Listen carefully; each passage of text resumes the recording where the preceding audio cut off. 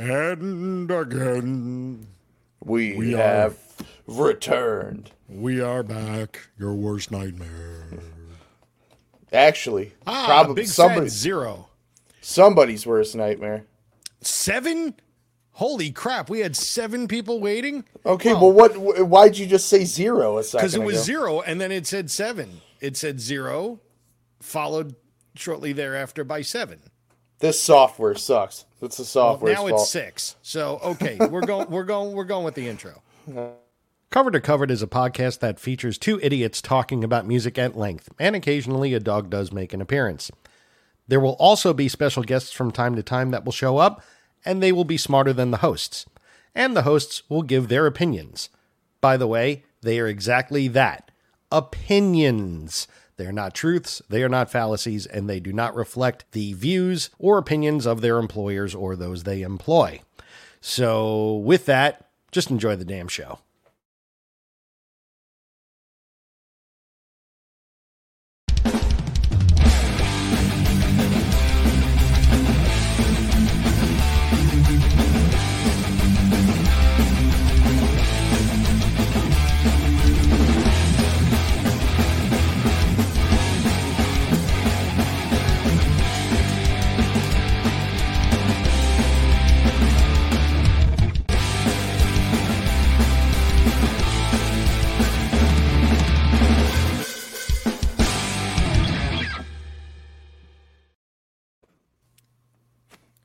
We're back.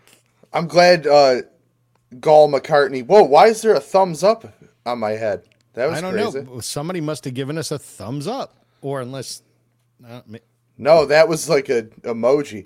I like how Goldfish holding the hamburger made it into the intro. Well, yeah, he's in there twice, actually. And the very last frame, it says, "Look at him, look at that stupid face." On the meme. So... there you have it, ladies and gentlemen. We're back and insulting as always. So I'm Mike. That's Nick. Nick, what store do you own? Rock City Music Company. And where are you located? 5 Mile in Farmington in Livonia, Michigan. And where can we find you? RockCityMusicCo.com and all social media platforms. And what are your Black Friday specials?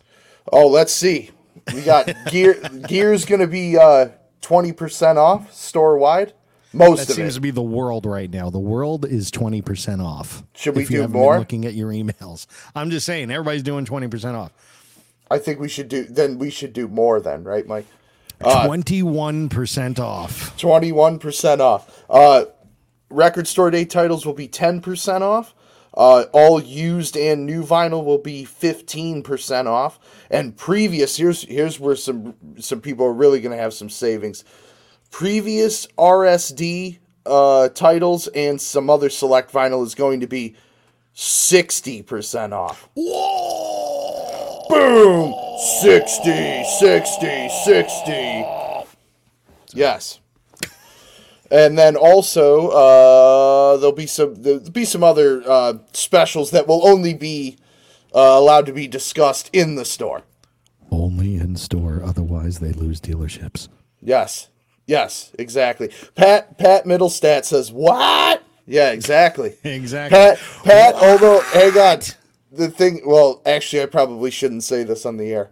Pat, I would just say that your record store day wish list is quite expensive. Just putting it out there. I had to think about how I was going to frame that. So, in other words, Gene Simmons would be a big fan. Patrick, when you buy the albums on Black Friday, we invented black. We invented the color black. We invented Friday. We invented Black Friday. Kiss BlackFriday.com. That was originally, I own that domain name. I sold it for a lot of money. Black Friday, Patrick Middlestat, we love you.com. Yeah. Well, since I've done a Gene, so, but people still appreciate it, I'm sure. Well, maybe. there's some other, but the big thing for vinyl people, which is probably who's watching this show, or at least I would hope, there is over 500 used LPs going out at Rock City. 500? 500. And 500? 500. Did you say 500? Yes. Okay, good. 500. And some crazy rare stuff in there. Original presses of like 90s albums and Iron Maiden records and Pearl Jam and them Crooked Vultures and Queen and all sorts of stuff that you never see. It's all we're packing the bins. Will there be any Kiss available for the Kiss fans? There will only be a couple select titles of Kiss. Only a couple of select titles. Some of our biggest hits, like Hot in the Shade, one of our best albums ever. I think that album is woefully underrated, as they say. Yes, as they say. Actually, that's a crazy rare record, and it's what's funny that you bring that up, Mike, is I had a customer ask me the other day if we ever see a copy of Hot in the Shade. I'll sell him one. I got 2. Uh-oh. Here we go. Yeah, Gene gave me one. No, that's impossible. He would have never gave you one. I would never give anything away willingly. I would charge you double because it was me, Gene Simmons, who handed it off to you. My first instinct is to strike. Well, what did you say? It's to strike, I said. Oh, okay. I'm following it along. But then we changed it to, my first instinct is to sue. Exactly. Gene. So, good old Gene. So, all right, kids. Well, that's some of what Nick's got going on for Black Friday. This show is about Record Store Day, the Black Friday edition, which has been more of a newer sort of thing. It was, Record Store Day was April. Yep. That's what it was. Then it was April and June. No. Oh, no. It was April and Black Friday. Yes. And then it was April and June and Black Friday. Yeah. Now it's April and Black Friday, I think. Yes. I think they cut out June now, right? They did. The June thing was just the one time. It was just the one, yeah. Yeah. Which Gene Simmons didn't mind. More Kiss was released. I'm sorry. We've been away so long. I've been wanting to get all this Gene out of my system. There's so much to catch up on. There is so much Gene. And that's where we're going to start. So, yeah, Record Store Day, we're going to talk about a bunch of titles, and we're going to go through it kind of rapid fire. But Nick and I have been away for a while doing our own thing, just living life and dealing with the shit that comes along with it. And part of the shit is seeing a lot of concerts. Now, both of us have been to several shows, not as many as Bob Tyrell goes to in a 3-day period, but our last guest, we love you, Bob. Thank you for being here. And if anybody wants to check that one out on the podcast, just audio only side, or right here on YouTube, it was the last episode 44. But yeah, there's been a lot of concerts. You've gone to a lot of concerts. I've gone to a lot of concerts. I'm tired. Yeah. Yeah, I'm tired too. Yeah. So we have to discuss the 800-pound gorilla in the room. Kiss. Yes. We have to discuss. Good one, John. All right, I'm sorry. That's great. Uses Gene's voice, receives invoice in mail. It's so good. Whoa. All right. So no, normally you want to get Gene in you. No, not so much. Maybe you with the multiple chins, want to have him, do his laundry. Like your chins is sort of like a washboard. There's so many chins there, Jeff. But anyway, and speaking of, I might sound different as Gene because I'm using a different mic because I don't remember where I put my other one. So apologies. That's part of the reason why the Gene impression today isn't as good as it normally is that you don't quite have the bass response that you usually have. I have to really get into the mic and start to eat it. Yeah, like he does when he bites the thing off the mic. Yeah. Spits it. Well, we both saw Gene and the rest of Kiss at different shows. And I'm sure it was the same exact set list. I'm sure it was the same exact raps. Did you get Making Love? Yeah, we got Making Love. Yeah, that was so like the one deep cut for the real hardcore Kiss fans out there.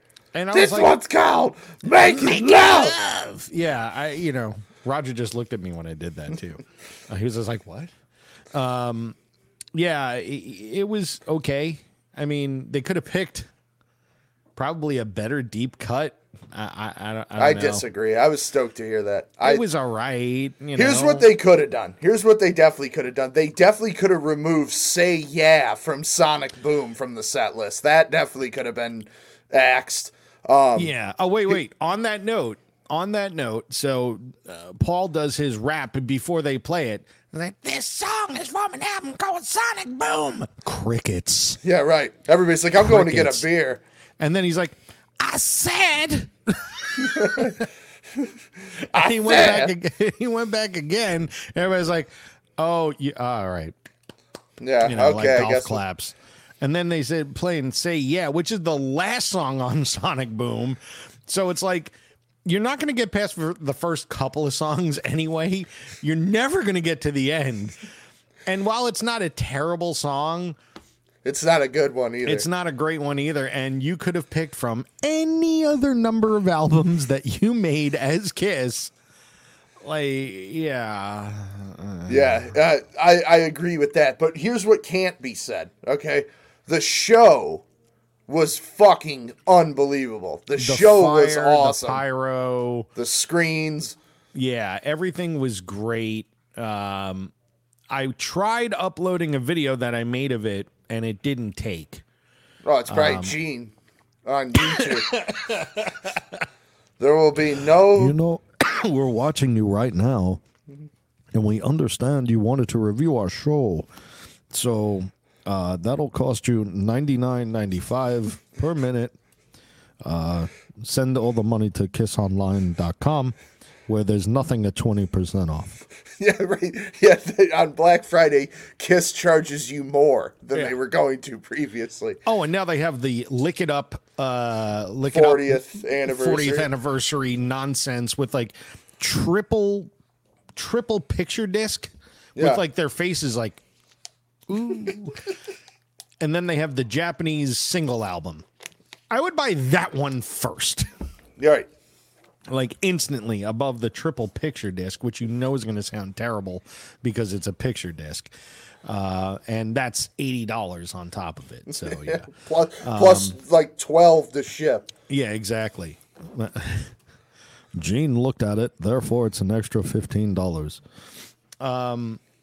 But the show, yes, it was undeniably fun.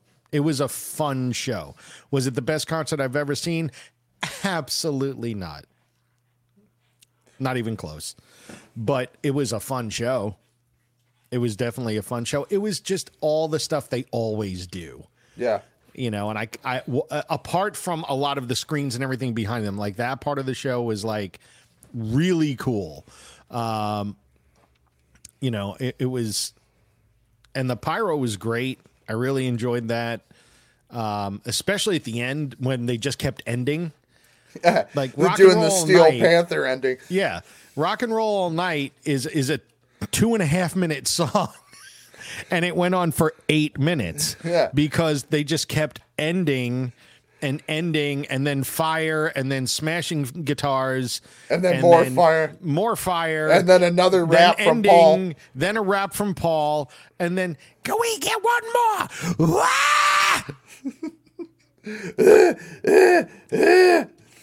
And so we all went wah, and then they all went off stage. Yep, and that was it. And then they played "God Gave Rock and Roll to You" over the loudspeakers, and it said "Kiss loves you, Hollywood" on the screen. Well, yours said Hollywood, mine said Detroit. Yeah, well, the difference between mine and yours was indoors, right? Yep.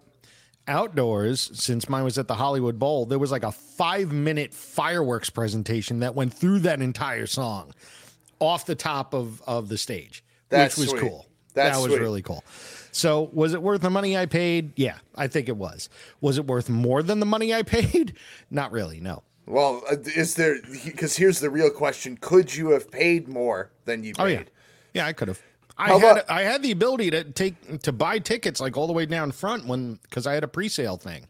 So I didn't want to pay $400 to $500 a ticket, but I paid about $200. Right. Oh, I paid more than that. Yeah, well, because you probably went further down, and we were not. It was in an arena. I was in the lower bowl, like 2 sections over from the stage, like 6 rows up from the floor. Being who we were and who we know, we actually wound up being about 10 rows away from the pit. So there you go. Eventually is where we wound up, which was amazing to watch from there. I'm not going to lie, that was cool at the price I paid. Yeah, not at $1,200 a ticket. Yeah. How about I have to point out, because I saw the photos, because you were at Hollywood Bowl, right? That's where you saw. So I was dying at the fact that because of how that stage is set up, they couldn't put their full inflatables statues next to the stage, the full band, so they just had Gene and Paul next to the stage. No, they had all of them. Well, I thought Tommy and Eric were like way off to the sides. Yeah, but they had to. I mean, well, that's what I'm saying. Yeah, I know, but like it was funny that at my show they were like right next to the stage because they have the room for it. But they were just like, just put up Paul and I next to the stage and put Eric in the parking lot. Well, yeah. So, I mean, that happens. So ran into Tommy Thayer after the show too, because we all went to a bar afterwards. And what was he waiting for an Uber or something outside? No. It was at the hotel he was staying at. Oh, yeah. I didn't know. I didn't even know it was him. Like he literally was like, "Hey guys," and like went into the hotel. We're like, "Hey, it's like a guy wearing an Epiphone shirt and a jean jacket or whatever, right? With really dark hair that was dyed." But I didn't realize it was him because I'm not used to seeing him without makeup. So, and then he was hanging out at the bar all night. So, which was a really interesting hang because Doc McGee, Kiss's manager, was hanging out with us for a bit. And who was there? Like, I'm looking at this guy. He's looking at me. I'm looking at him. He's, how do I know I was looking at you if you weren't looking at me? And it turns out it's Dan Donegan from Disturbed. The whole band is there. So they all went to the show too, and they were filming a video the next day. So I wound up hanging out with them all night. Really cool guys, by the way. I do have to say they're like some of the most down to earth, guys of that level that I've ever met. So nice. Kudos to them for keeping it real. But yeah, overall Kiss was, I'd say as a fun show is 9 out of 10. Show, like performance wise, like a 7 out of 10. It just, you could tell they were just kind of going through the motions. Like Eric Singer wasn't like bashing the drums. He doesn't have to. He's got triggers. He was playing like Peter Criss did. Yeah. No, he was like Peter was never like, he never bashed. He was never that guy. He never like slammed the drums with like big gesticulations. I disagree. Winterland 75. Watch the footage. He's hammering the drums. That one? I mean, he could have been, but he was hammering the drums. So one show he did it? Look at Roger. He even agrees. Roger back here agreeing with me. That he was probably slamming on the drums at that whole era. We should move on from this because we've been on Kiss for 10 minutes already. Yeah, well, the Kiss has been around 50 years. We could spend 10 minutes on it. But. Yeah, and well, here's what we should sum it up with. Are you going to be ordering the pay-per-view of the last concert? How much is it? I think it's like $30. So I'll find it online for free and stream it. I'm going to order it. Of course you are. Because, I got the Dragon now. So you crank it up on the Dragon. The Dragon. The Dragon breathing fire. $15,000 of speaker. It's not that much. $14,999 worth of speaker. Don't put that out there. It's not that much. It's not that much. It's not even close to that much. But still, it's it's a hefty beast. It is. So, yeah, Jeff Henderson's right. Houston, I think he means Houston 77. Listen, people. Houston 78, Peter bashed the shit out of those drums. That was another show where he was on coke. Well, I think most of them he was on coke. What have you been listening to? Other than going to concerts, what have you been listening to? Well, it's just out on the road last week, and when I go out with my boss on the road, we listen to an entire catalog of somebody.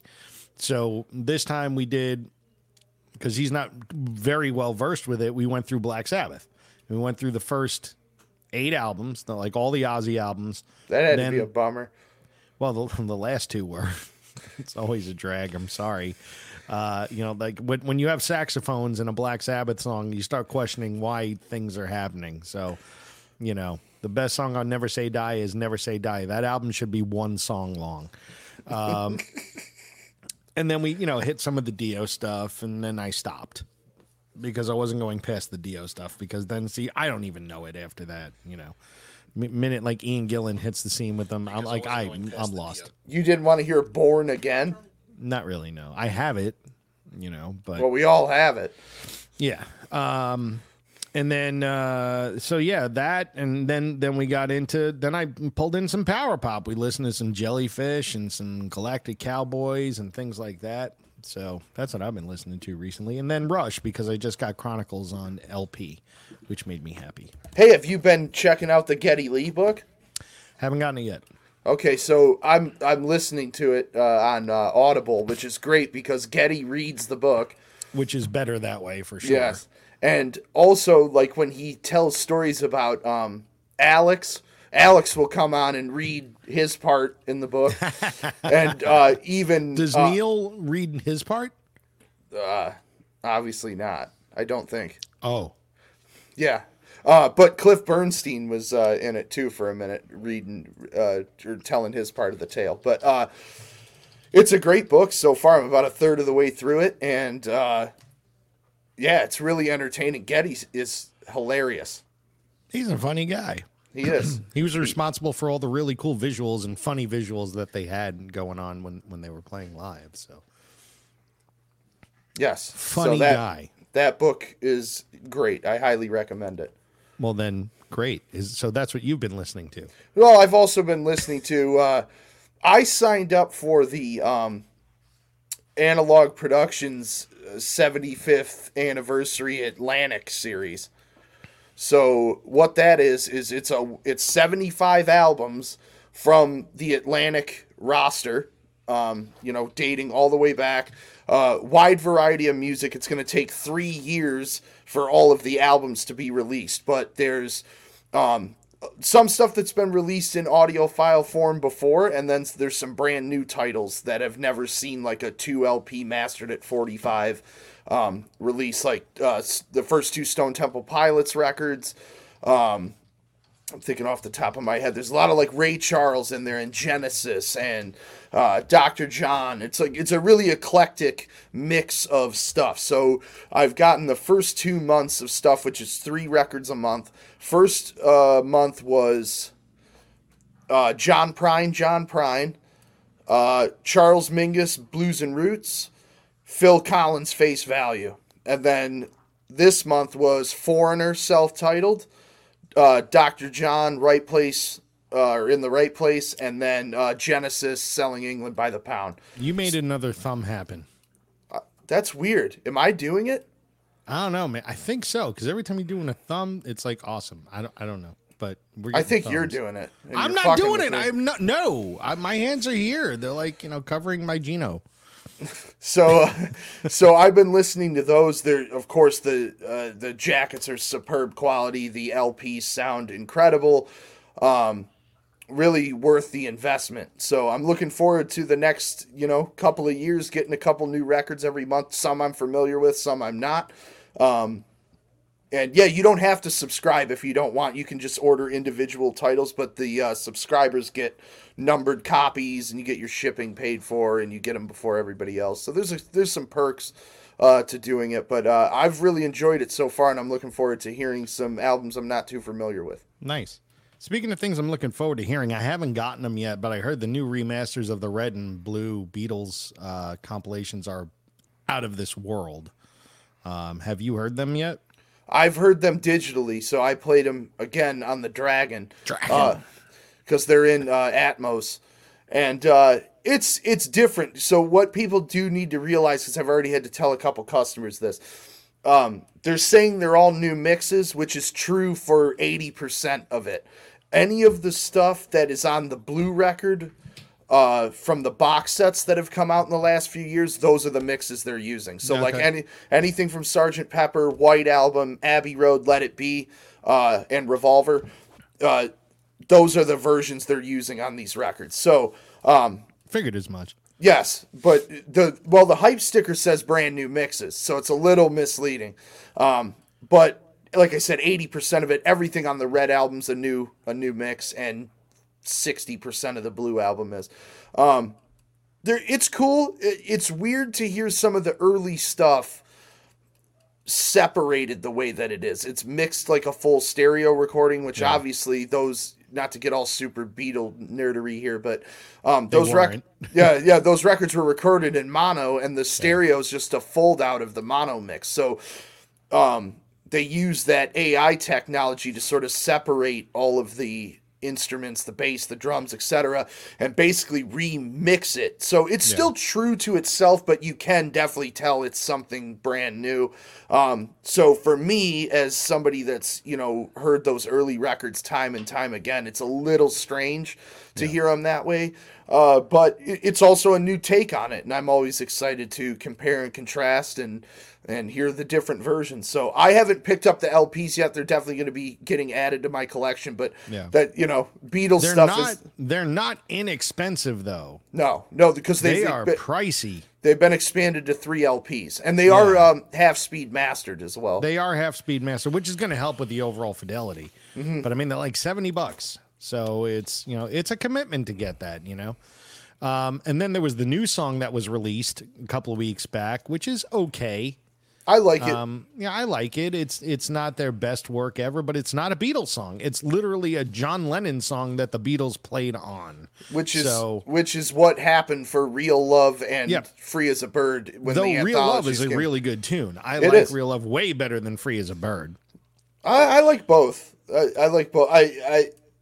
This one's definitely the weakest of the 3.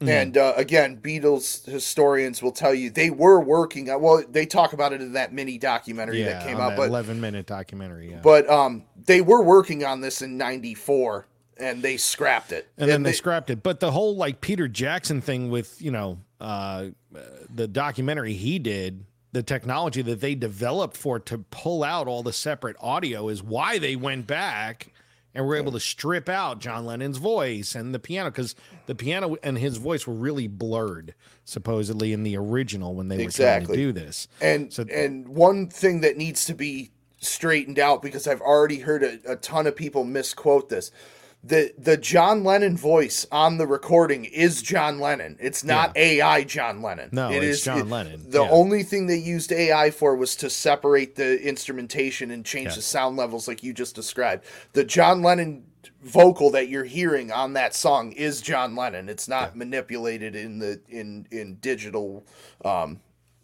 design in terms of like it's just using an AI filter. That's not correct. But overall, I mean, it's a 6 or 7 out of 10 as a song. I mean, it's like it's a Beatles song, sort of. Yeah.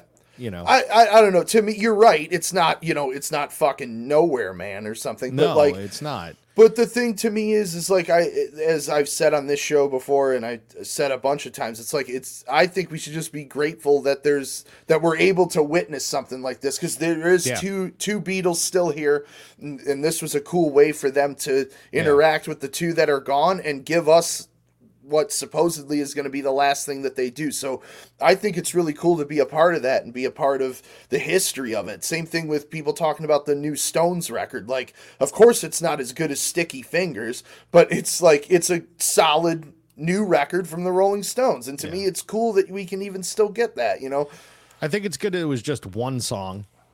Yes. I think if it was an album, it would be disappointing. Yeah, no doubt. I mean, nobody knows how to, play the game better than the Beatles, So I think they're aware, but like if you haven't watched that 11-minute documentary on YouTube, I highly recommend it, because you kind of it gives you the whole scope of why they did this and how they did it, and it got me a little teary-eyed. The video certainly did, when you see like them, the Now and Then video, I'm saying, where they're like moving stuff, and then John comes in and he's dancing and he's standing right next to those guys and stuff. It's you know, it's heartwarming. It's done well. Yeah. It's done well. So, all right. One quick thing to touch on before because we are going a little long already, but that's us. We got to talk about these Jellyfish reissues. Yes. We got to talk about this briefly. So before we go further, Jeff, what are you referring to when you said what did that cost, Nick? I think he was talking about your dragon or something. Look it up. I don't want to even state it. I don't want to state it. All right. So a couple of months ago, Universal said that they're going to, or You Discover Audio, which is Universal, said that they were going to reissue on LP from the original master tapes the 2 Jellyfish albums, the 2 studio Jellyfish albums. This has been the shit that came out afterwards. And that would be Belly Button, and Roger is licking spilt milk right now in my hand. Thank God it's still sealed. So I finally got him today. Nick got his a little bit ago, and I haven't listened to him. I literally got home today, and they were waiting for me. Now, I can't speak to the audio, but Nick's like, I don't like the way that the covers were reproduced. And I really agree on this one, on Spilt Milk, because when you look at it, it looks like a rough scan. It's bad. The only thing that I could say in defense is that this is 30 years old. And, you know, visual fidelity wasn't as good then either. So, I mean, if they're working from a negative or something, they're not. See, that's I can tell you for sure because, Mike, I know you don't have this version, the Omnivar 2012 reissues. I don't have that one. The artwork on those looks amazing, which tells me that they worked from the actual negatives or some way to do the original artwork, whether it was a high quality scan. I don't know what they did, but you don't have that pixelation on the front cover like you do on this one. The back cover's still a bit grainy with the serial because I think that was definitely produced for a CD. But even still, the Omnivar 2012 version, the back of it looks way better than this one does. Now, on the other hand, Belly Button looks better. It looks better. But here's the thing.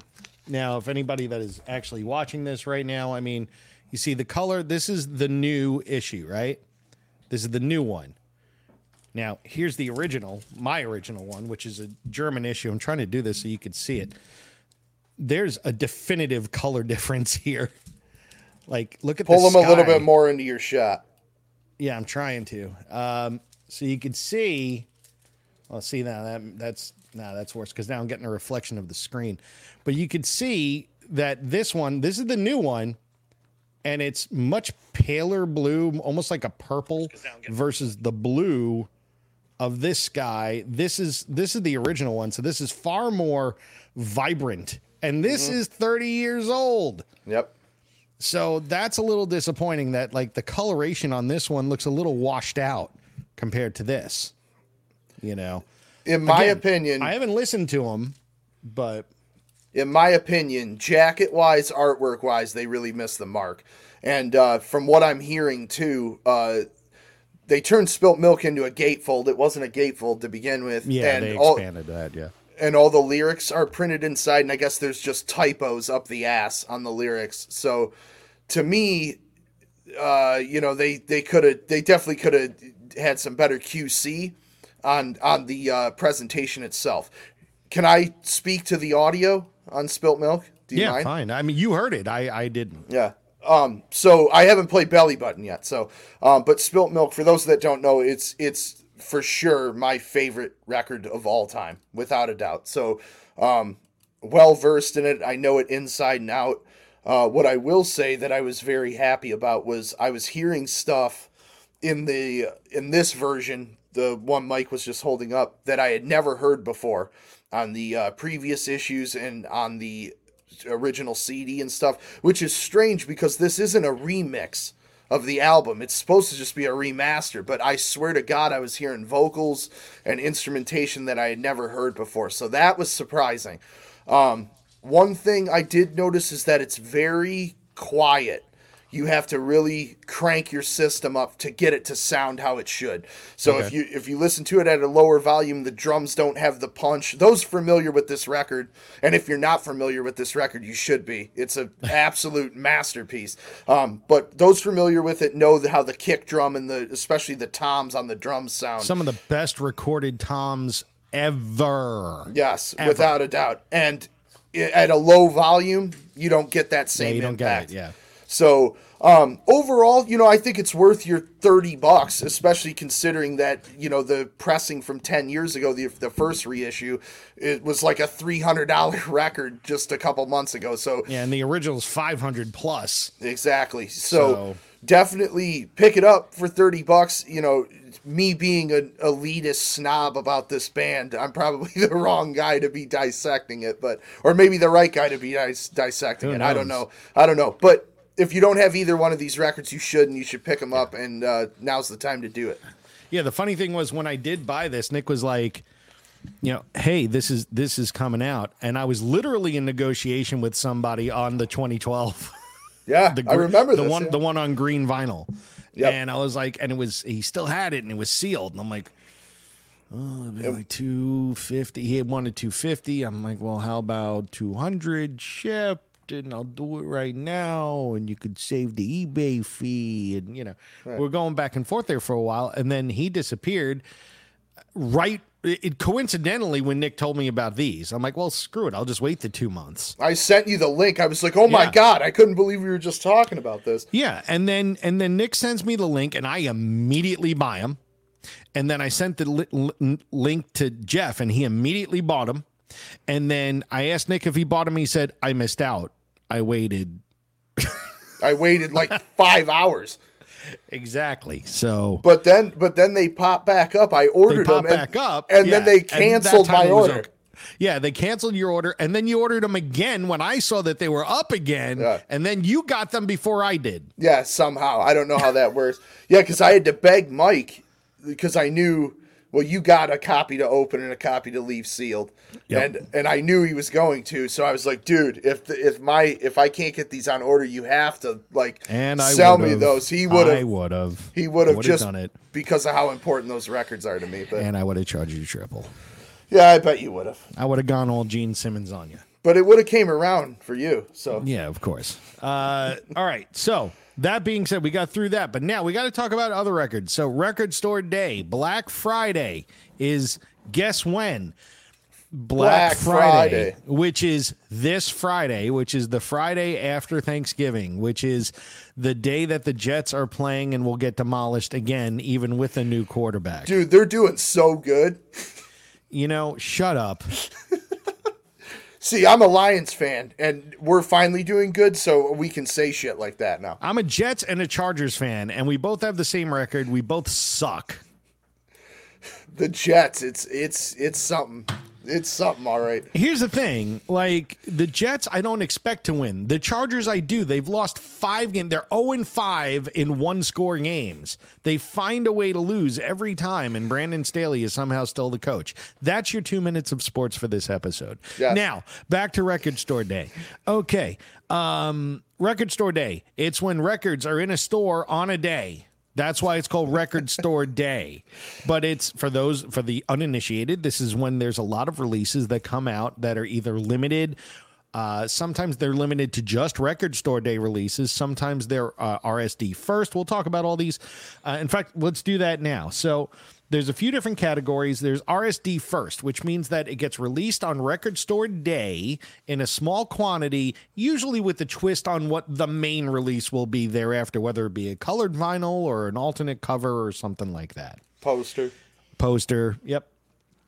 Then there's RSD exclusive, which is only released on Record Store Day, and depending on the band and the release, I mean, they're all limited in release, but depending on who you are, it may seem like a lot. Like Taylor Swift, RSD exclusive, 30,000 pieces.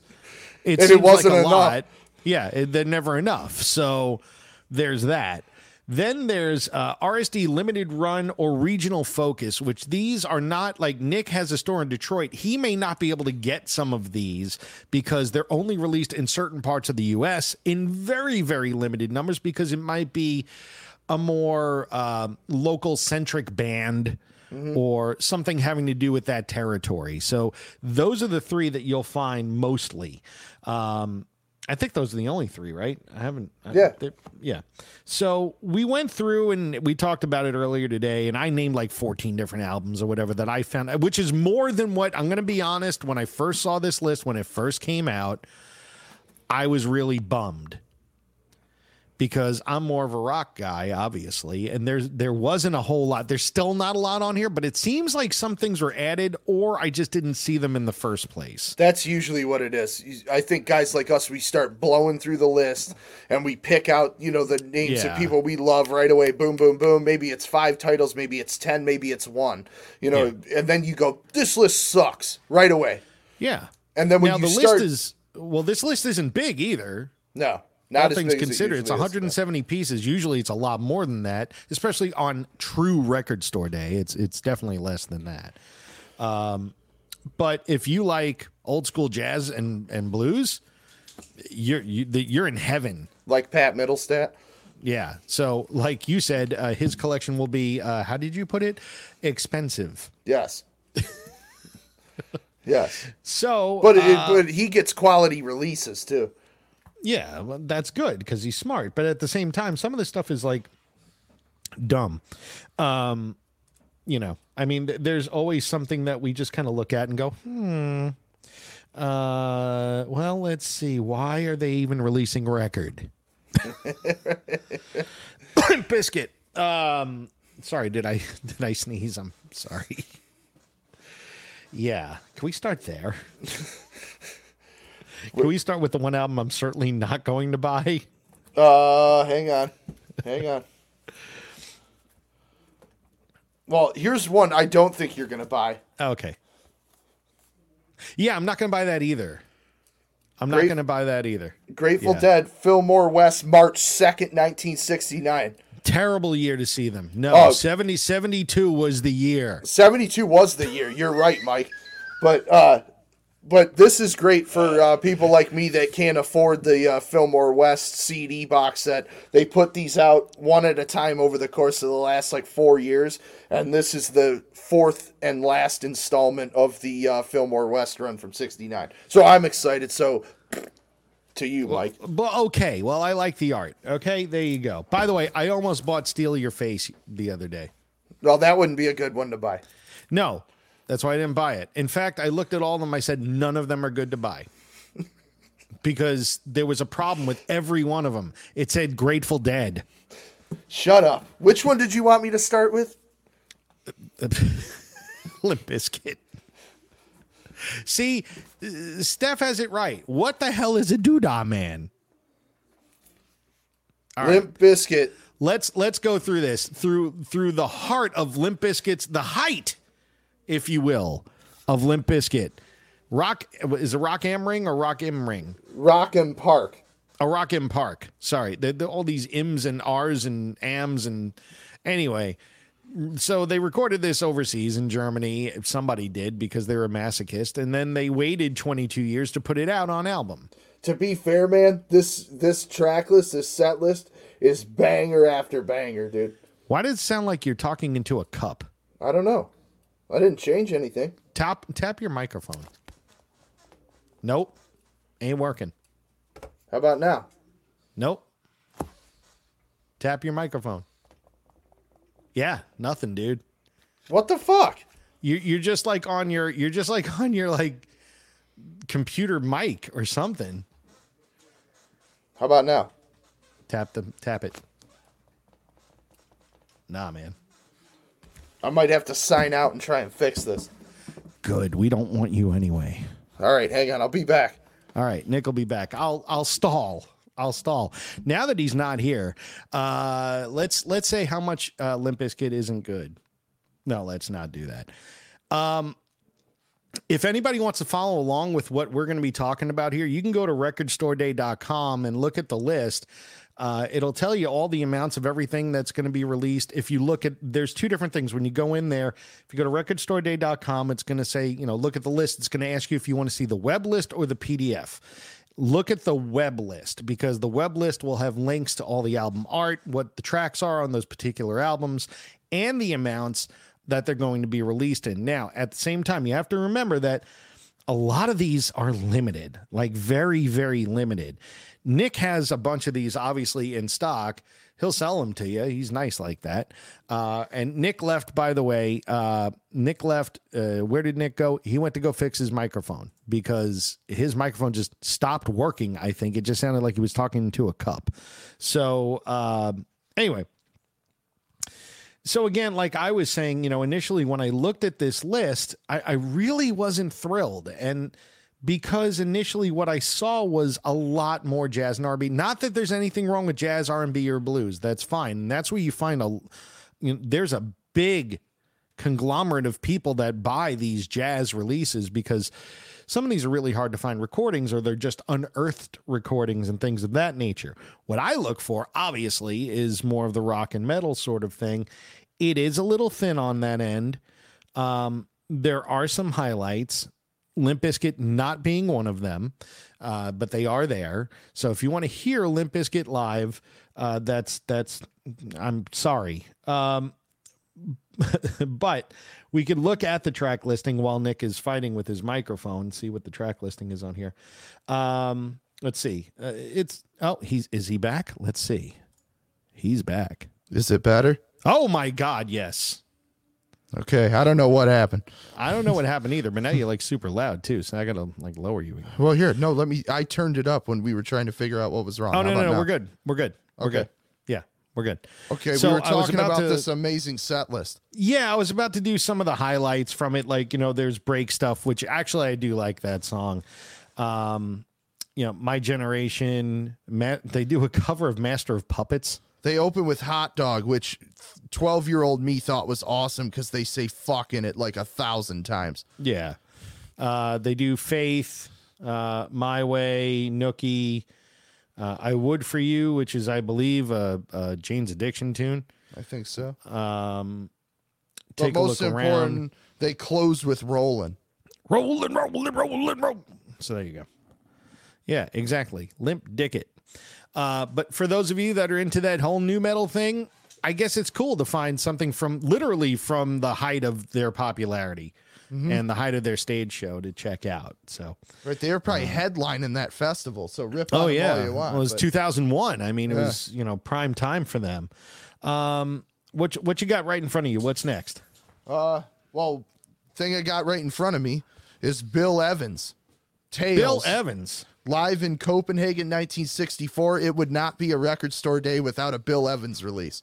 And who is Bill Evans? You don't know who Bill Evans is? He's a jazz pianist. Is that like Bob Williams? No. This is about 60 years before Bob Williams. Okay. But this is a limited edition pressing of 5,000. This is a record store day exclusive, and it is done by Elemental Music. Is that the Tales Live in Copenhagen? Yes. Yes, sir. Okay. So it's funny. You say 5,000. Looking at the list on here, it says 3,650. Which is straight. Yeah. On the back, it's got a stamp 5,000. Huh. Interesting. It could be 5,000 worldwide. And we're only it might be 3,650 for the U.S. Yep. Plus, also, for those of you that don't know, there's other releases that are in Europe that are not available here. Yeah, I think there's like Dio or Ozzy releases in the UK and European record store day releases that we're not going to see. Something like that. Yes. Bill Evans is Jed. Yes, that is correct. Bill Evans is Jed. That is as opposed to Bob Williams as Fred. All right. Next. What do you got? You wanted me to show this one, the Matt Cameron and there's a reason release. for that. There's actually multiple reasons for that. So Matt Cameron, the drummer of Soundgarden and Pearl Jam, what happens when the drummer says, hey, let's do some of my songs? That's usually when he gets fired. But Matt is of a certain status where he said, hey, let's do some of my songs. And in fact, I want to make my own EP. And Matt is a drummer, and that's what he does. So who did he recruit to play all the other instruments? The Melvins. Yes. So basically, it's a Melvins album with Matt Cameron on drums in a lot of ways. And singing. So I kind of thought that was cool. It is cool cool. from that aspect. And here's the thing. So Matt stole the title and the cover from the Melvins. This looks like a Melvins album cover for sure. No, it is. It's 100%. I got the story right here. Where is it? Man, where are you, Matt? So yeah, the name of his EP is Gory Scorch Cretins, but the Melvins album is Gluey Porch Treatments, and the cover is almost exactly the same too. So since he had the Melvins play on it, he did a play on the Melvins album. So all in all, I think it'll be a really cool album. If whether you like the Melvins or not, whether you like Soundgarden or not, I just think it's kind of a cool mashup in that sense, and it's on Keep It Trippy Records, which is just fun. And it says dedicated to the memory of Taylor Hawkins. Yep, there you go. So 2,500 pieces, and it has Stephen McDonald on bass. So, and it's an exclusive. It's not a first. Yeah, you won't get is another it. One. Yeah. Here's one I want to touch on because I think this is a really cool story. It's not similar to what you were talking about. It's similar in that it's cool. Well, that's good. This album here, Graham Parsons and the Fallen Angels, it's called The Last Roundup, live from the Baju Cafe in Philadelphia, March of 73.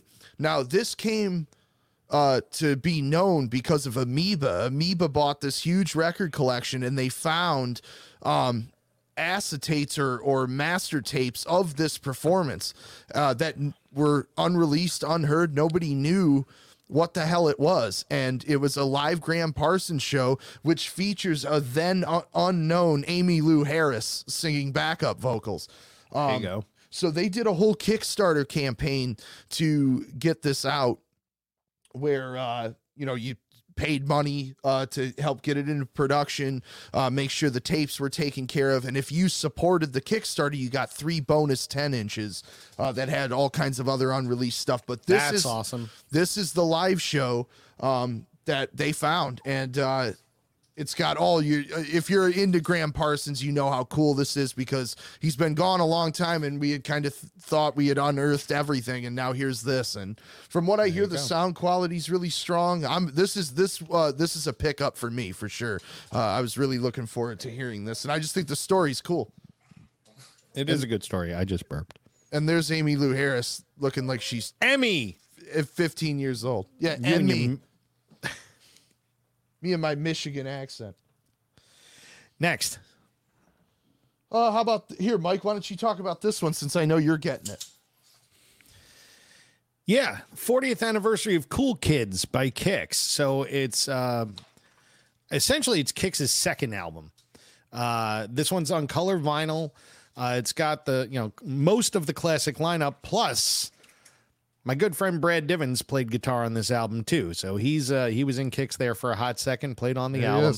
There he is down at the bottom, and then after that, he went on to create Wrathchild America with Shannon Larkin, who has been for the past 20 plus years the drummer of Godsmack, and also is the drummer of Ugly Kid Joe and numerous other bands.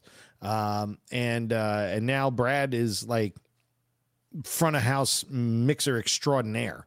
And travels the world with Enrique Iglesias and a bunch of other acts. And he worked with Bob Seger. He worked with Linkin Park. He worked with so many different acts.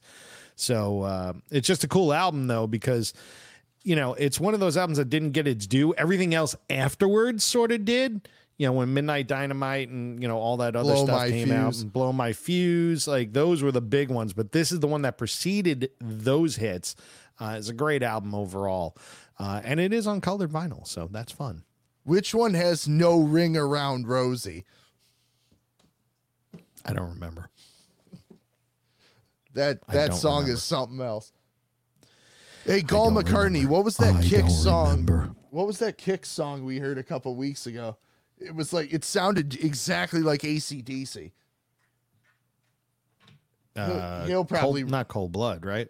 No, I don't think so. He'll remember. We'll come back to that. Yeah. Next.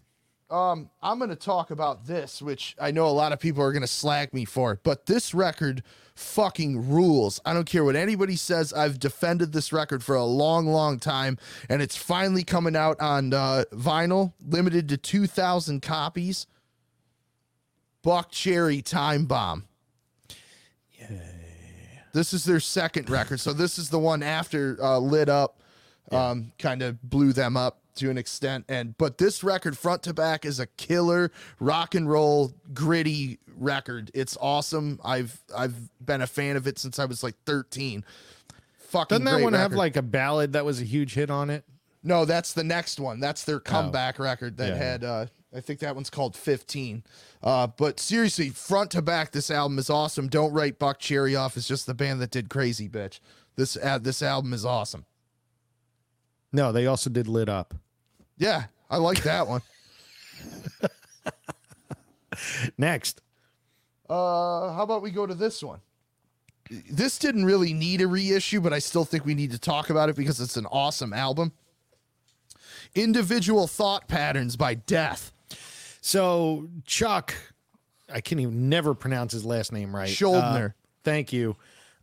Just a really innovative and groundbreaking guitarist in the thrash metal scene, in the death metal scene. Death was one of those bands that ended way too early because he died in what, 91? No, he was later than that. It was like 2001. But 2000. I knew it was a 1. But Yes. either way, he died of cancer way too early. And it's a shame because, I mean, Chuck was an amazing guitar player, amazing songwriter. Death was his band. Yep. Is that, I don't remember, is that the one that Richard Christie played on? I can't remember either. I think he might be on this one. I think it's the first one with him, actually. So, yeah, Richard Christie, who from the Howard Stern Show, famous for the Howard Stern Show, he was in Death for a while and performed on a couple of records, and then he was in Iced Earth for a number of years as well. And then Charred Walls of the Damned, which was his newer band. If it's not Richard Christie, it's Gene Hoglan. Yeah. So, but check out the vinyl color on this. This is a Relapse release, so they don't seal their records. They put them in bags. Yeah. That's awesome. Blood splatter. It's got to be blood very splatter, cool. right? That is very, very cool. And Chuck right on the label there. Chuck right on the label. So this record has been readily available and reissued like a million times, but you got the metallic foil cover, which looks pretty sweet. And obviously, as I just showed the vinyl, that looks awesome too. So if you're an LP guy and you're a Death fan, it is a must own. And he did die in 2001. My bad. So I knew it was a 1. Let's talk about this one, Mike, because you pulled this out, and I've been getting a ton of calls about this. People are really excited about it. In fact, no, you know what? I'm not going to talk about that on air. Gary Hoey. You know, say what you want. If you want to have some background rock Christmas carols during your Christmas parties, it's hard to beat what Gary Hoey does. You know, Yes. He does a great job with this. I mean, you could totally tell that some of the earlier stuff is like all done with a drum machine, but that's okay because it's fun. And, you know, it's his own spin on these classic Christmas carols. And I've always found them to be fun. It is. know? It's very fun. And of course, his most famous has got to be the Grinch when he does the Grinch. You're a mean one, Mr. Grinch. He does that. He does that great. That is probably his most famous one. But if you know, all of the volumes of Ho Ho Hoey are great.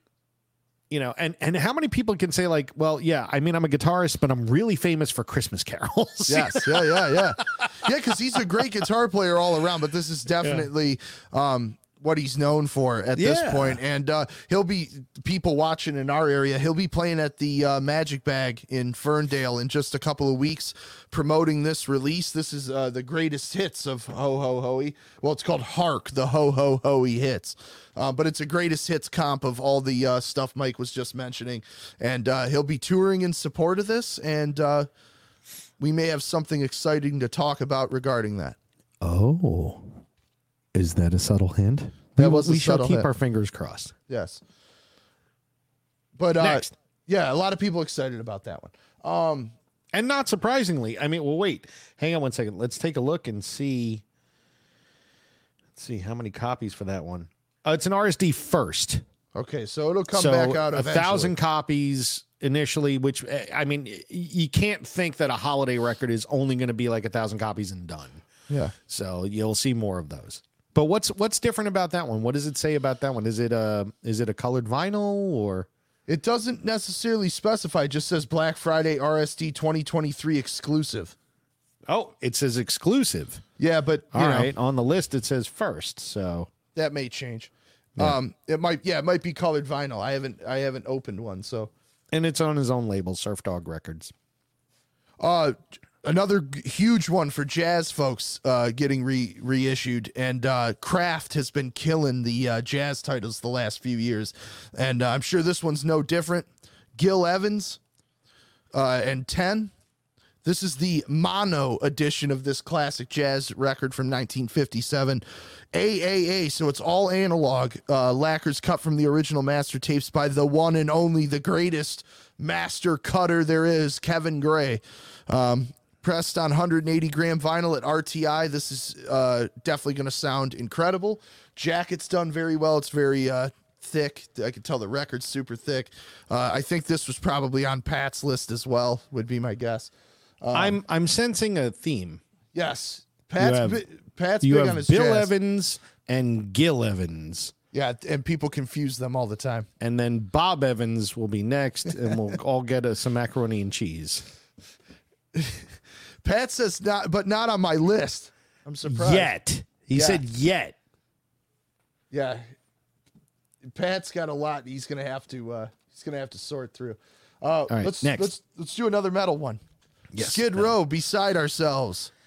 Yeah, now this is this came out. I mean, obviously this is a reissue. This isn't new. But it's the first time on vinyl, I think. No. It's not the first time on vinyl. No. First it was in the box set, and then Rhino did a version of it for Rocktober a couple years ago.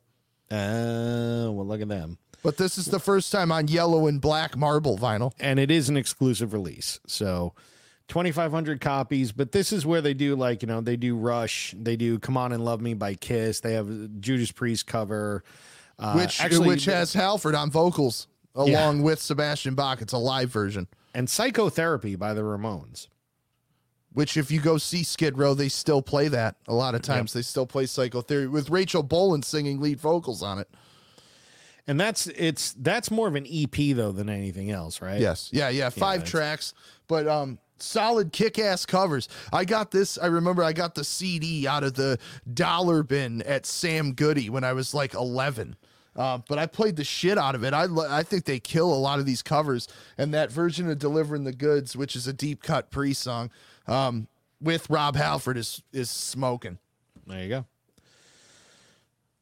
What do I want to go to next? Hang on. Oh. Here, let's talk about this one, but you're going to have to pull the information up. Yeah. Billy Strings featuring Willie Nelson. Actually, that was the one I was gonna suggest next. Now, this one is a RSD exclusive, 5,000 pieces. Okay. There you go. That's perfect right there. So it's Billy doing this song with Willie Nelson, and then there's Billy Strings performing Whiskey River live at the Hollywood Bowl from earlier this year. Yep. From April. So you talk about just taking a tape, mixing it down, throwing it on vinyl. That's kind of fresh when you think about it. And he performed that at Willie Nelson's 90th birthday concert. So, and I think it's pressed on green vinyl, it says. So let's see if it's I believe so. Let me also point out who's in the band on the Whiskey River side with Billy Strings. Audley Freed on guitar, who was, of course, in the Black Crowes. Benmont Tench from Tom Petty and the Heartbreakers. Don Was, legendary producer. He's done it all. Jamie Johnson on guitar. Mickey Raphael on harmonica. I mean, this is a loaded fucking backing band, too. So I'm sure this is great. And I love California Sober. That's what you are, aren't you, Mike? No, you're not California Sober. I'm not sober. It's true. But that doesn't mean I'm messed up either. So you're California Sober. No. Do you know what California Sober means? Isn't that mean you're clean, but you smoke weed, isn't it? Yeah. Yeah. Yeah. I have beverages. Occasionally. Yeah. Here's one I'm really excited about. Faces. BBC. I figured you were going to pick that. Yeah, I didn't pick it because I knew you would. I'm a huge fan of the Faces, which is, of course, formed out of the Small Faces with Steve Marriott. But this is the lineup with Rod Stewart, Ron Wood, Ian. How do you say his name? I used to think it was McLawn, but nobody ever says it like that. I think it's McLean.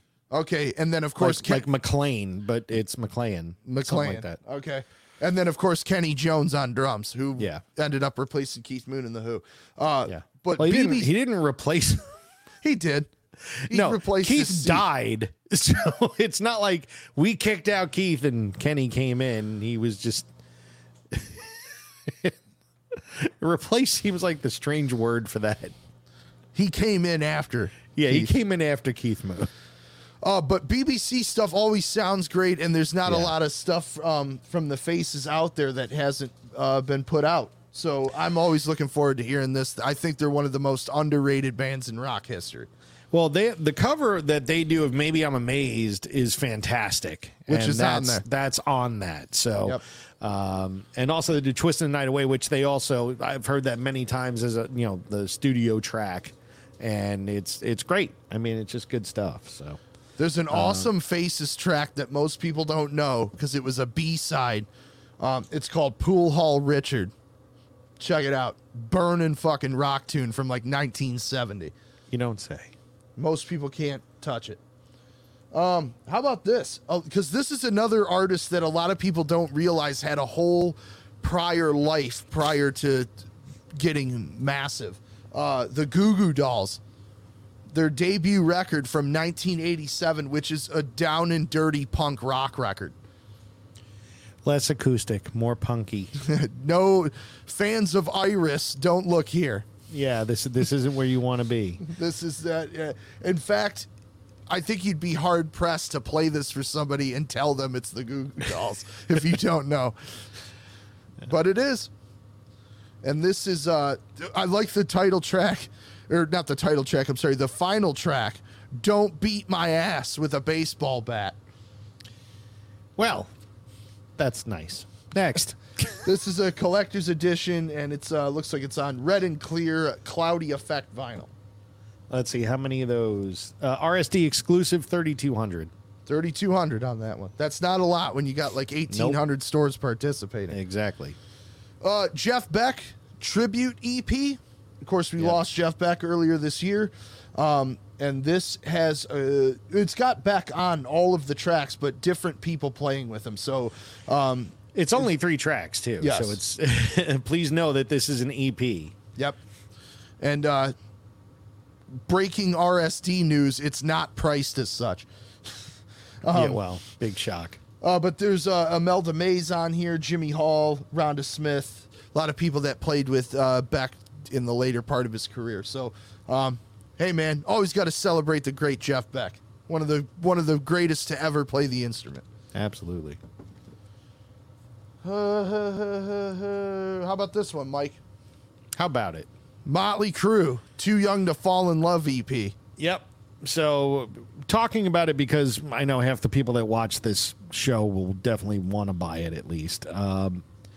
And it's, let's see, what do they got? It's RSD exclusive, 3,500, which means they're all going to sell out. Yep, they're gone. They're just as good as gone. Has Too Young to Fall in Love, the remix of Too Young to Fall in Love on side A. Side B has Knock 'em Dead Kid and Too Fast for Love. Knock 'em Dead Kid, my favorite Motley Crue tune. Well, there you go. And it's on orange and black marble vinyl too. Yeah. Now this has been out of print since 1983, so it'll probably go back out of print and stay out of print, and thank God. If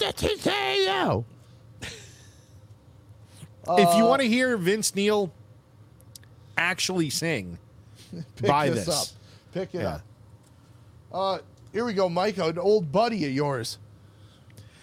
Yeah, that guy. So this was an album that came out already, but now obviously it's a picture disc. This is called the Lunar Injection Kool-Aid Conspiracy. There's that. The artwork's cool. The artwork's cool. I like how they always make Rob Zombie look like a very happy individual. Well, he does that, but yeah, I mean it's that entire album just in a picture disc form. But I mean his artwork is cool. His artwork's awesome. You know, seeing it in a picture disc form. I mean, if you're not going to play it, which again, picture discs don't normally have the kind of fidelity that a black or clarity vinyl would have, or even a colored vinyl for that matter. It makes for a great, piece of art on the wall if you have those wall frames. So it's just kind of cool to have. And there's only 2,200 of those. It is an RSD exclusive release. Okay, so how many did you say? I don't know. 2,200? Oh, for that? Yeah, 2,200. Okay. Yeah, so it's got to be, we're looking at North America numbers because the hype sticker says 4,500. So that's got to be for the world. Yep. Yeah. Well, especially since it's on Nuclear Blast. Nuclear Blast is based in Germany, so they're probably going to do something in Europe, and it's probably part of that whole UK-Europe release. I don't know much about this, but it's got to be great because, again, another one of the greatest guitar players that's ever played the instrument that a lot of people don't know about, and that's Wes Montgomery. There you go. That's worth having. With the Wynton Kelly Trio. This was recorded in 1965 in New York City at the Half Note Cafe, legendary jazz club. This is limited to 4,000 units, 3 LP set. 3,000 in North America. Because that's what it says on the thing. Oh, does it? Okay. Yeah. But this is done by this. Well, this is an RSD first. This is an RSD first. So obviously this will be available afterwards, but it's a triple LP. Yeah, and this is the first time I think this label in particular, Renaissance Records, has done an RSD first because most of the time they put something out like this. They have 1, maybe 2 titles each record store day that almost instantly sell out and people have to pay out the ass for them. Like the Jocko, there was a Jocko live show that came out a couple years ago that the sound quality was just amazing. They really pride themselves on great audio sources, great packaging. There's a booklet in here. And as Mike mentioned, a 3 LP set cut by Bernie Grudman. It's hand numbered on the back. I'm sure this is absolutely outstanding. There's a bunch of Bernie Grudman releases, mastering releases that are on this record store day thing. Yeah, because always. Everybody loves them. So. Yes, it's worth putting up what Pat said about it's the songs from a.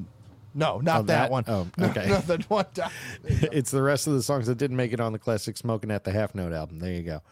And then I'll put this up. It's badass and priced as such. There you go. Because Pat's collection is going to be expensive. Yes.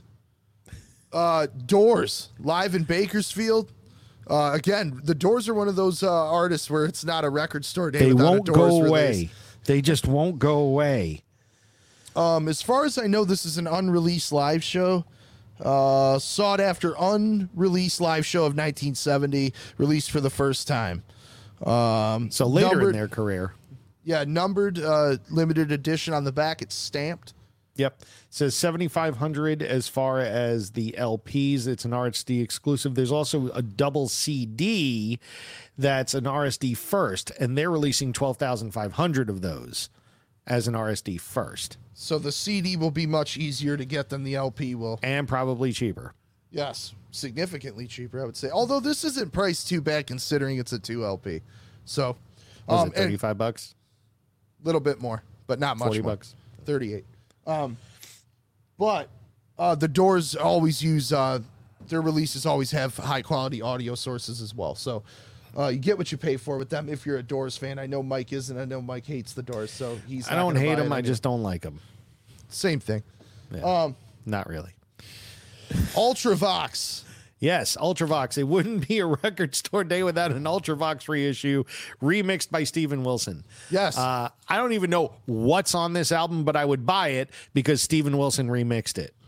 So it looks like it's a 2-disc one, and the first disc is the original album mixed by Steven Wilson, as you mentioned, and the second disc is the album all instrumental, no vocals. Oh wow! Okay, that's kind of cool. And they have this. There's a CD version of it as well, The CD version is a limited run regional focus release. There's only 700 pieces of that compared to the RSD exclusive LPs, which are 1,500. So it's kind of interesting that the CD, there's less CDs than LPs. Yeah, that's different. That's usually not the way it goes. But it's on clear vinyl and half speed master also. Yeah. So that probably is. It'll probably sound amazing. And Ultravox is one of those bands that really kind of flew under the radar, but were super influential in the in the early '80s and such. So definitely check them out. Especially Vienna. That album is pretty good damn one. Awesome. Yeah. Why don't you talk about this, Mike? Judgment Night. Judgment Night. It's it's one of those albums that was it's a soundtrack to Judgment Night. It's one of those, shut up, Roger. It's one of those blends of hardcore bands and rap. Now, a lot of the bands that are together on here, you'd never think would be together in a million years. The song Judgment Night is with Biohazard and Onyx, if I remember correctly. You got it. Yep. Then there's Just Another Victim, which was the first kind of single from the album. That was Helmet and House of Pain. And the song is almost a two-parter in that one. It starts off with Helmet, and then it goes into a rap thing with the House of Pain guys near the end. There's Ice-T and Slayer. My favorite mashup of artists has to be, and hopefully people know who one of these artists is Teenage Fan Club and De La Soul. Yeah, exactly. Now, Teenage Fan Club, wasn't that the bass player from the Talking Heads, or no? No, that's Tom Tom Club. Oh, okay. Teenage Fan Club's a power pop band from the UK. Oh, okay. I knew they were both were in clubs. Yes. and Mudhoney and Sir Mix-a-Lot's got to be up there too. It is. Faith No More and the Booyah Tribe. Sonic Youth and Cypress Hill. Cypress Hill's on here twice because they do one with Pearl Jam too. Yeah. And then Living Color and Run DMC. And also Dinosaur Jr. and Del the Funky Homo Sapien. Brilliant idea. Well, look, I bought that album when it came out because, Slayer, because Helmet, because Biohazard. It's actually pretty good. Oh, yeah. Some of it, looking back on it now, though, when you play it now, will be dated. It will absolutely be dated. But it's cool to kind of have that throwback. So, and this is a RSD exclusive, so only 3,100 pieces, 3,150, probably for North America. Maybe there's another 17 or 1850 that are going elsewhere, what have you. But yeah, it's just really cool, and I'm glad they re-released it, and that's why I asked you for one. Yes. This is another jazz one. Sorry, I'm going so heavy on the jazz, but as Mike mentioned, this RSD's pretty heavy on the jazz titles, especially quality jazz titles. Yeah. Chet Baker Trio. This looks like it's later in Chet's career. But this is 2 LPs, got a booklet in it. High Chet's quality choice. Chet's choice with the trio. Last RSD, I think it was the April one. Chet Baker owned RSD with winning like the title to have, which was Chet Sings in Mono. Apparently the fidelity on it was just insane. We blew through those. I think Pat got one of those, so Pat could probably speak to the quality. But Chet Baker, great trumpet playing and vocals. Hopefully he sings on this as well. No, 1988. I'm sorry. Oh no, that's when he died. That's when he was died. 1985. Yeah, okay. That's when he died in 88. Yeah. They mentioned how he died in the back cover. Yeah, 2,300 on this. This is an RSD first. It says there's a CD edition of it as well, but this includes nearly 40 minutes of unreleased music that wasn't included on the CD. There you go. What else you got? I'm a big fan of Little Feat. I've talked about this band a few times. In fact, when we just had Bob Tyrell on, I talked about the album Waiting for Columbus. This was recorded as one of the shows that they recorded for Waiting for Columbus. This recorded in Manchester, UK at the Free Trade Hall in 1977. So this is Little Feat at their peak. Scars and all, so no touch-ups like the live record had. I've heard this show before. It sounds great. This album is cut from the original master tapes. It's got all the killer Little Feat songs like Dixie Chicken and Oh Atlanta. What's the other one? Fat Man in a Bathtub. I think that's Gall McCartney's theme song. And isn't that how Lowell George died? Did he drown in a bathtub? I thought he was a fat man in a bathtub and dead, but he might have. He might have. I'm frequently wrong, but for some reason I remember that. Maybe I'm confusing him with Jim Morrison, but who was not a fat man in a bathtub, but he was in a bathtub. John Lee Hooker. John Lee Hooker from Detroit. He's a Detroit born and bred.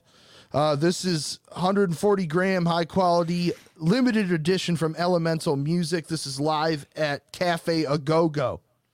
Hang on. This hype sticker is really hard to read. There's like a paragraph on it. I could look it up. It was originally released in 1967. Otis Spann plays on it, who's a legendary blues pianist. This is the first time it's been reissued from its original master tape. Does it say 140 gram? It says 140 gram. Yep. All right, because the description on Record Store Day says 180. Well, you know what's weird is the record feels like 180, but the sticker says 140, so maybe the sticker's wrong. That wouldn't be the first time that happened. No. Yeah, it says is the first official U.S. reissue on 180 gram vinyl and available exclusively for RSD Black Friday. So this is an RSD exclusive. And he does do one bourbon, one scotch, one beer on it. So. Yes, unfortunately. Muddy Waters is on it as well. There you go. And Luther Johnson, great guitar player too. All right, hey, I think Patrick will be buying that then. I've got one more rock one and one more jazz one. What do you want to end on? End on rock. Okay. All right, so the last jazz one I'll show, Eric Dolphy, the legendary Eric Dolphy. Yep. It says, "This is essential all music," is the quote. Gold Nugget vinyl, one-time pressing.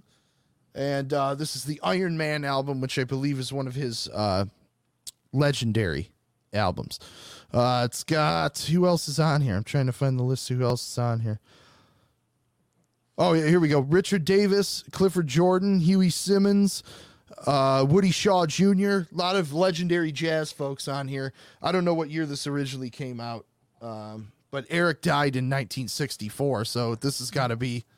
He is still currently dead. He's still dead. Yeah. But the artwork looks great on this. He looks alive. He looks alive. Oh, look, 1968. I don't know how it could be when he died in 1964, but okay. Again, the stickers can be wrong. Maybe it was released in 68? Could be. Yeah, it could be. Mm-hmm. Again, that's another, like all jazz albums, there's like a novel on the back of it explaining what the fuck you're listening to. Written by some guy who you never heard of, who sounds intelligent, but you have no idea who he is. And it sounded like, Noel Penzapapa. Like that's like some guy like that. Just if you remember at the beginning of this, I was talking about the Atlantic 75 series. I was reading the liner notes for that Charles Mingus record, and they were like going in all different directions. I'm like, what the hell is this? What's going on? I go, who the fuck wrote these? And I look, and Charles Mingus wrote them himself. Well, all right, if that's the case. We'll end on this one. Coheed and Cambria live at the Starland Ballroom. Awesome band, awesome prog style band. Wait, did you say live at the Starland Ballroom? Yes, sir, I did. Wow, that's in Jersey. Yeah, there you go. Oh my God. I've seen this band live a couple of times. They put on a great show. They're one of those bands where you like, if you're a fan, you're like in a world of your own, because like all their albums relate to each other and they're all telling a deeper story, and they have comic books that go along with the albums and stuff. So I don't know if this is an album played in its entirety or if it's a mix of stuff, but they are a great live band, and I'm sure this is awesome. And it's available on solar flare colored vinyl. That's what I was going to point out. Oh, okay. So that'll probably be cool. Yeah, that's another RSD exclusive, 4,900. So my guess is they're probably more for the world, because that's a really weird number. Yes.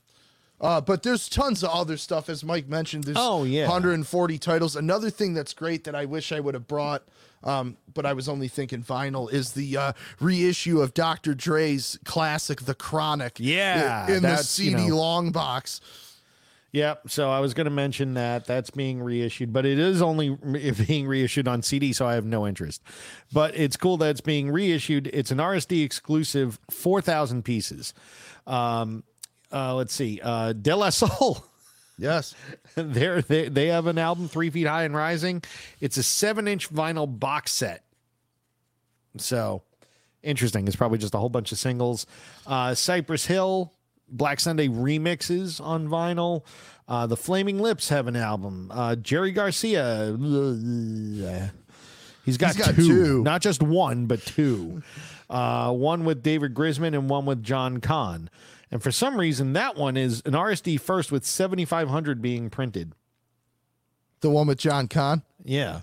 Because John Kahn is much more popular in the Jerry Garcia world than David Grissom is. Well, that's why. Or Grisman, not Grissom. No, Grisman. Yeah, David Grissom would be a different story. And I don't know why we'd be playing with Jerry Garcia. But Lil Wayne. Let's see. The Knack. A live album from The Knack. Let me touch on those releases from Sound City real quick, because they're a local Detroit label. I don't have them to show because I didn't have all of our shipments. Couldn't carry everything. Yeah, I couldn't carry everything. But they do fantastic reissues. The Knack one is really cool. I heard it actually already. It's like it's a live show from 1980. They've got a great release coming out from Sparks, for those that are into Sparks. They're also doing the Steeler reissue, which, if those that don't know, is Yngwie Malmsteen and Ron Keel's first band. And it sounds fucking great, because the first pressing of that record's a little dingy and dark. This one sounds great.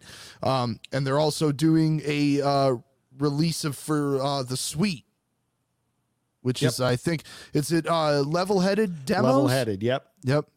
So alt mixes and demos. Yep, so that's a cool release. Their artwork is awesome.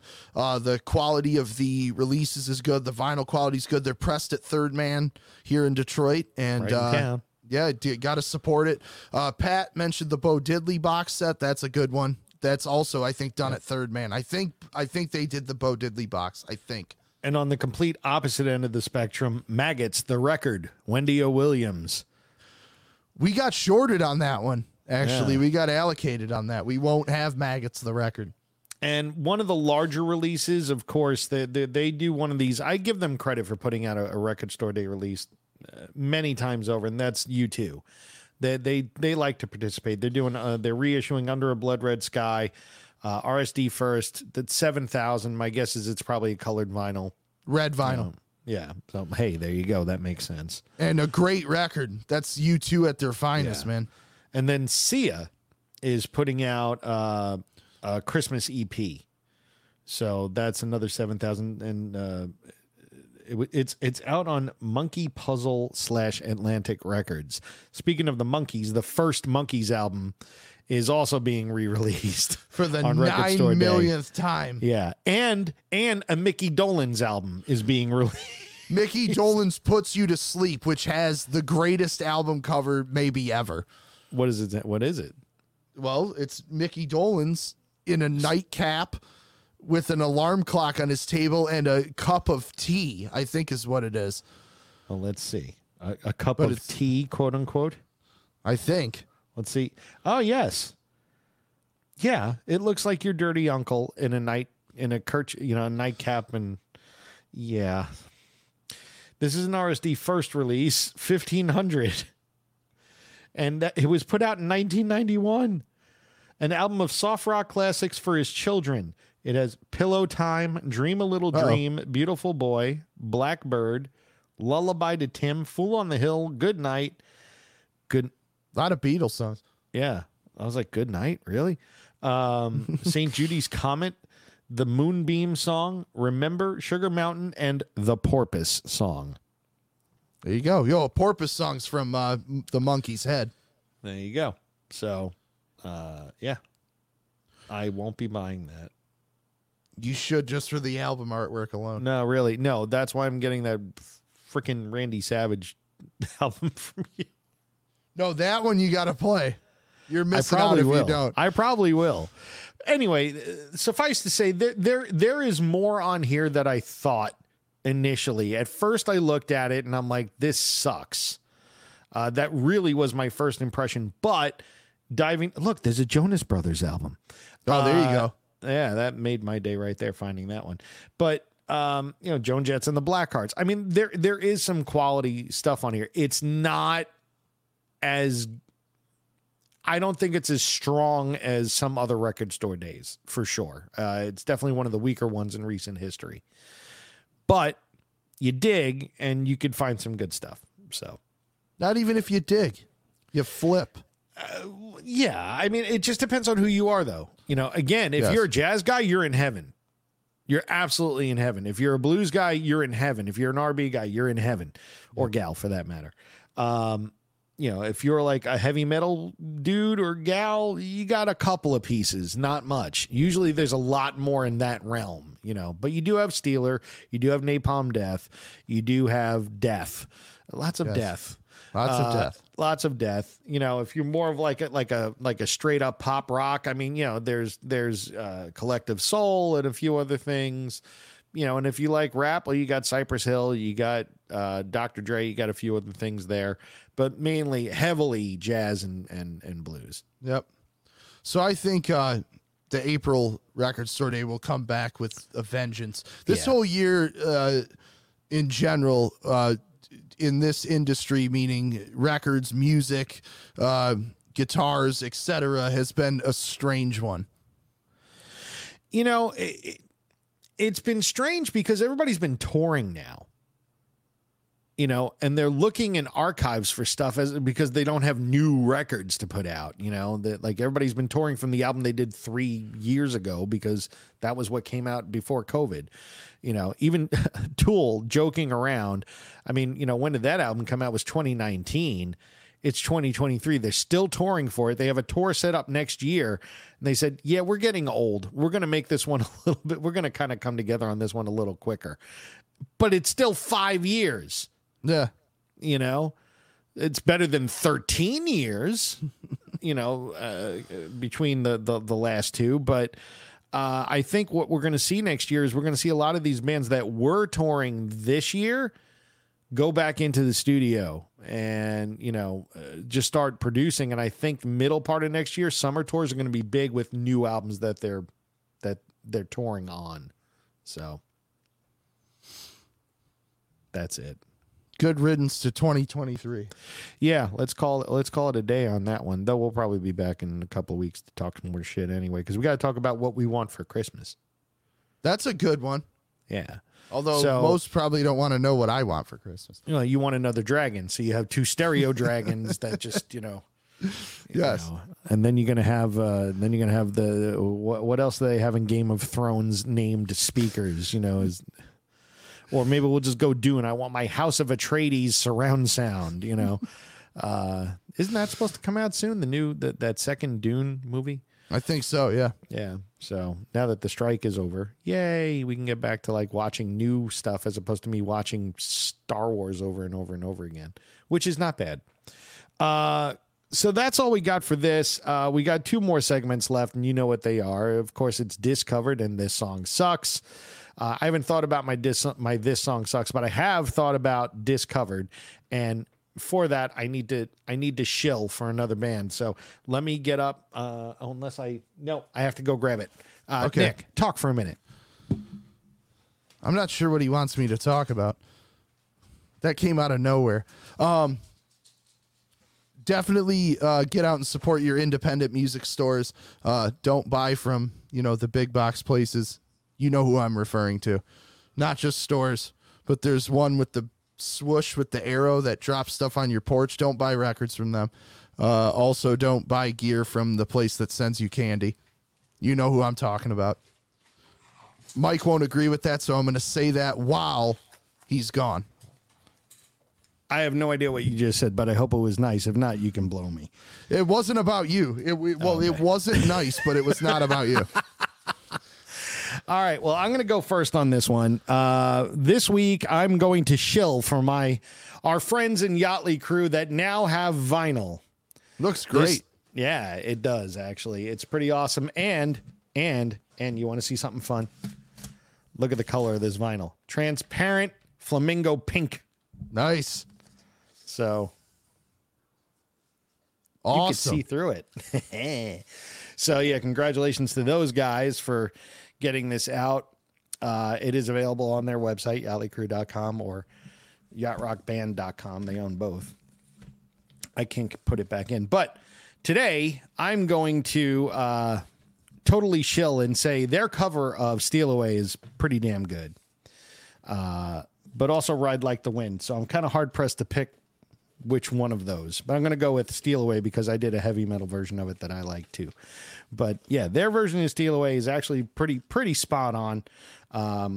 And if you guys go to yachtlycrew.com, buy Seize the Day. Is recorded, produced, mixed by Chris Lord Alge, and that guy has done a thing or two. Yeah, just a couple. Career. Just a couple of things. If you look up him or his brother Tom, they've recorded and mixed like most of your favorite albums, probably. Yeah. But yeah, it's great. I mean, just that, that transparent pink is awesome because it is transparent. It's not translucent. No, it's like clearly see through, which is kind of fun. So that'll be mine for this week. I am shilling for them. Seize the Day, Yachtly Crew. That is the EP. Steal Away, originally done by Robbie Dupree. Yes. Those guys are, I'm assuming you went to their 2 San Diego shows, Mike? One. Okay. Yeah, that was this Saturday. That's actually when this was released. Okay. It actually came out, that day because they got the boxes from Mailboat Records the day before. They opened them up at the show. So yeah, I got first press, dude. First a dish. First OG. Nice. Yeah, those guys are getting huge, man. Like it's great. It's great to see. Obviously, their friends are better friends of Mike than mine, but especially because I don't like Dreams. But it's great to see their success because they've worked super hard. I saw my buddies in Blackberry Smoke last week in Indiana at this big place called the Blue Gate Performing Arts Center.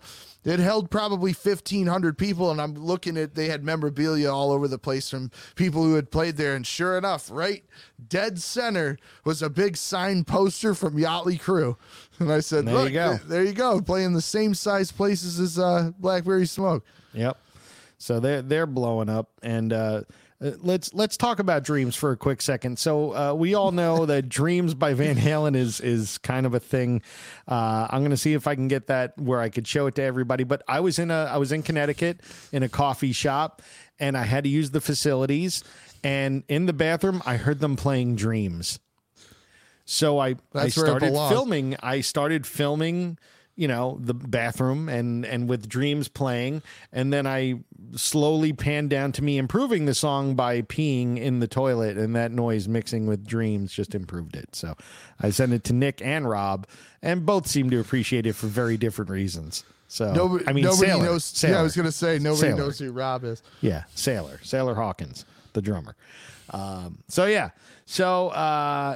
Anyway, what would your cover be this week? So my cover, I'm going to pick, I actually didn't know it was a cover when I first got the record. So Marvelous 3 put out a brand new record, their first in 23 years. For those that don't know, Butch Walker, who I'm a huge fan of, or as Mike refers to him, Bob Williams. As Fred. It's his original, one of his bands. He was in a hair metal band previous to that, which Mike knows that record comes up often in our vinyl auctions group. Butch's hair metal band. Which one again? South Gang. Oh yeah, South Gang. Yeah, that does pop up. Yep. Yeah, and not just a little. No, I tried to win it the one time when it was up against Slayer, and remember Ian was like, "Well, of course he picked Slayer. Who the hell would want this?" And I'm sitting there all bummed out because my number didn't get called. Anyways, they put out a new record called 4. It's awesome, front to back, great if you're a fan of Cheap Trick. That's probably the easiest band to relate them to. If you're a fan of Cheap Trick, you need to check it out. But there's a song on it called She Sheila, which is by an Atlanta-based band called The Producers. Marvelous 3 are from the Atlanta area, so they did it as a tribute to them. It was a hit on MTV, very 80s derivative. But now it's like just a badass fucking rock tune. And it's a great song, but it's a great cover. And the whole point of Discovered is if you like it as much or better than the original, and I like it better. Well, there you go. We'll go with that one, and I will have to give it a listen. Give it a listen. All right, now, we don't have 1. We don't have 2. We have 3 intros now for this. So we'll start here because it's time for This Song Sucks.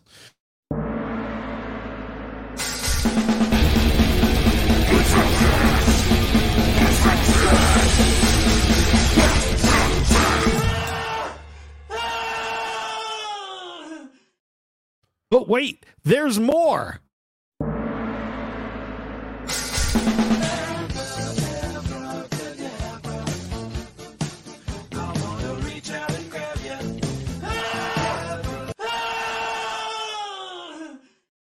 If that wasn't enough.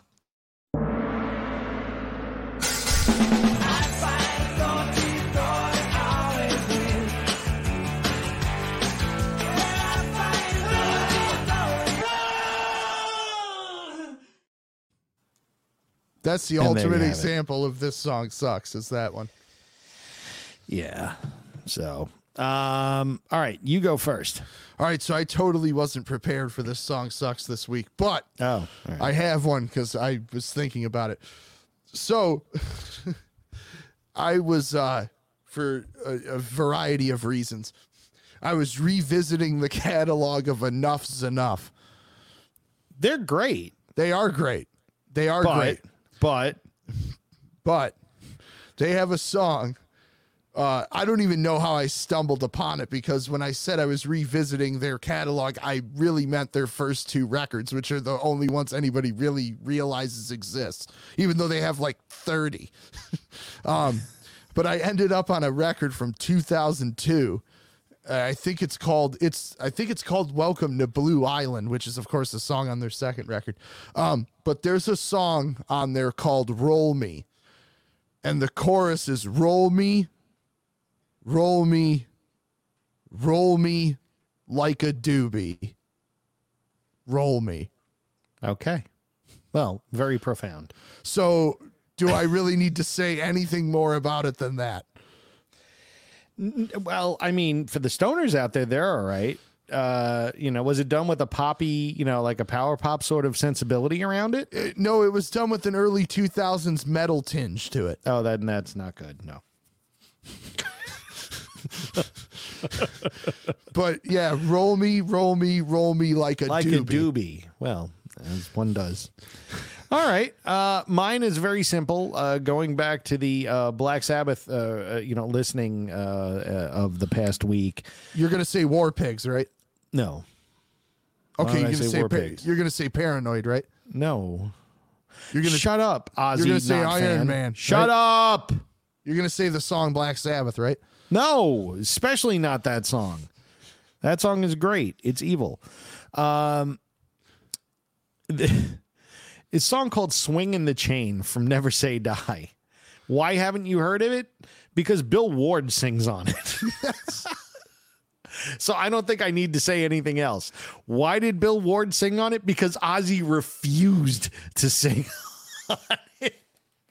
So funny thing about that album that I was unaware of until I did a little more research on it, because I was just thinking. Ozzy left during the recording of that album. And so like in the middle of it, they're like, we need a singer. So they got this guy, Dave Walker, who used to sing for Fleetwood Mac. And so he was writing lyrics, and then like Ozzy came back. It's like, I'm not singing anything that guy wrote. And I believe that Swinging the Chain was one of them. So they needed to get the record done. They needed to record and get this album completed. So Bill Ward was kind of forced to sing on it. Wow. Yeah. And then there's another song on the album called Breakout. Ozzy again refused to sing on it. So it's an instrumental. And think about all the horrible songs Ozzy sang. And All right, he refused to sing stop that. it. Just stop it. Like Mr. Tinker Train. All right, that was well after this. I'm just saying, think about the guy who was that. To your point, those songs have to be awful because a guy that sang Mr. Tinker Train didn't want to sing this song. All right. Or Gets Me Through. Or Gets Me I Through Don't is a Want good to song. Stop. I Don't Want to Stop's a good song. No, it is not. It is. That It's a good song song. is It's a good terrible. song. It's a good song, and you're wrong. What about Scream? That's also bad. That's not great. Let me hear you scream. I'm not big on that one. So I'll let you have that one. But, I Don't Want to Stop is a good tune. I don't think so. Most everything on No More Tears is good. What about Mr. Tinker Train? I could see how that could be abrasive. I could see how that could be abrasive. All right, we're done. Thank you all for hanging out with us. My name is Mike. That is Nick. Nick, what store do you own? Rock City Music Company. And where are you located? 5 Mile in Farmington in Livonia, Michigan. And where can we find you? RockCityMusicCo.com and all social media platforms. And when are the Record Store Day records going to be available online? Saturday. Remember that, people. Friday is when you can buy them in store. Saturday, whatever's left over, Nick will have up online. If there's anything left. If there's anything left for that matter. The goal is to not have anything left. You gotta get the sample of Roll Me Like a Doobie to drop. I may have that for next time around. So we'll make that happen. Whoa, what version was that? Oh, that was It's Not Unusual, right? Yeah. From one of my favorite bands, the Jimmy Hoffa Experience. Yes. What a great fucking name. Sorry, I've had that thing for 25 years now. That's got to be one of the greatest band names ever. Jimmy And I stole Hoffa that from Experience. I stole that from somebody else. I do have to give credit to Pete Murray of Ultraspank. He's the one that just blurted it out one day, and I went, I'm going with that. So, That's all a right, good one. we are done. We will see you guys maybe not next week because I'm just swamped with sales type stuff, and Nick should be swamped with sales type stuff. But we should come back December 6th if Nick is around. It'll be the What Do We Want for Christmas episode, plus it's my birthday the next day, so it'll be celebrating my birthday because I'm awesome. By the way, God, Nick, I can't believe it's already up to your birthday again. what did I buy you for your birthday? Oh, Mike sent me a copy of a brand new, untouched, virgin Yes. copy of John Mellencamp's Scarecrow. And on what did I CD. say in the note? It was, I'm paraphrasing, but it was something like, it took me a long time to find your birthday gift, but now I found it. Hopefully, you don't get mad, but you probably are because you get mad every 30 seconds. It was like something like that. It was more like I hope you enjoy your Frisbee. Yeah, that's right. But yeah, you did say that part too. I hope you enjoy your Frisbee, and you're probably mad because you get mad every 30 seconds. Because you do. Yeah, I do. Yeah. So anyway, you want to make Nick not mad? Here's what you do. Buy at his store, RockCityMusicCo.com. And co is not C-O-E, it's not C-O-H, it's C-O. RockCityMusicCo.com. Yeah. Buy everything there. Buy all the PRSs, Yes. which Buy- are current 20% off or something like that. Yes. Yeah, you got it. I know this stuff. As you should. All right, guys. Thank you. Goodbye. We love you all. We love you all. Let me see your cigarette lighters. People, I gotta say goodbye one more time. Can we get one more? Wow!